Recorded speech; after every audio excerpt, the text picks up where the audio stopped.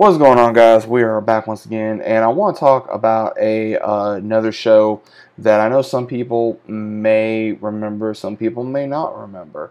And one of the ones we're going to be talking about is Midnight Texas. This was in 2017. This debuted, and you can watch it right now on Peacock. And I would say, first off, if you're a fan of anything that is drama-fied, thriller, supernatural-wise, anything really interesting, then definitely check this show out. There is a lot of interesting things that happens in this show that has to deal with from the supernatural side to the vampire to witches to demons to whatever. And initially what it is centered around is the character Manfred, and he is a psychic medium who comes to Midnight Texas and meets all these people that are there for their own reasons, has their own little town, and he starts helping them later on. Now again, this is only on for one season.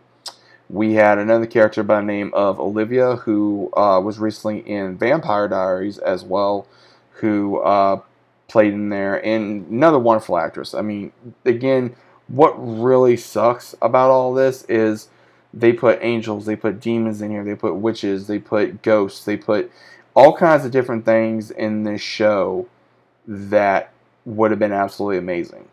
But at the same time, it didn't last forever. It lasted for one season, and then as soon as this happened, I don't know, it just crashed and burned. It barely lasted. And it sucked. It was a really good show. It had comedy, had some drama, some action, adventure, had a good story, had good characters, and it left you on big cliffhangers on a lot of different things that was going on with the characters, with the story, with the town, with the lore of the town, with the lore of the characters, what they all went through, and what they would go through on a daily basis with some of these characters that would try to help each other in this town, and they would look after one another. Like the old saying, we look after our own. And that's pretty much what this initially was. It was a show that was on NBC, and again, it didn't last very long. And again, I never really got an answer why. I looked into it when it went off, and I never found a reason why it was canceled, and I'm not sure if it was because since it was on NBC.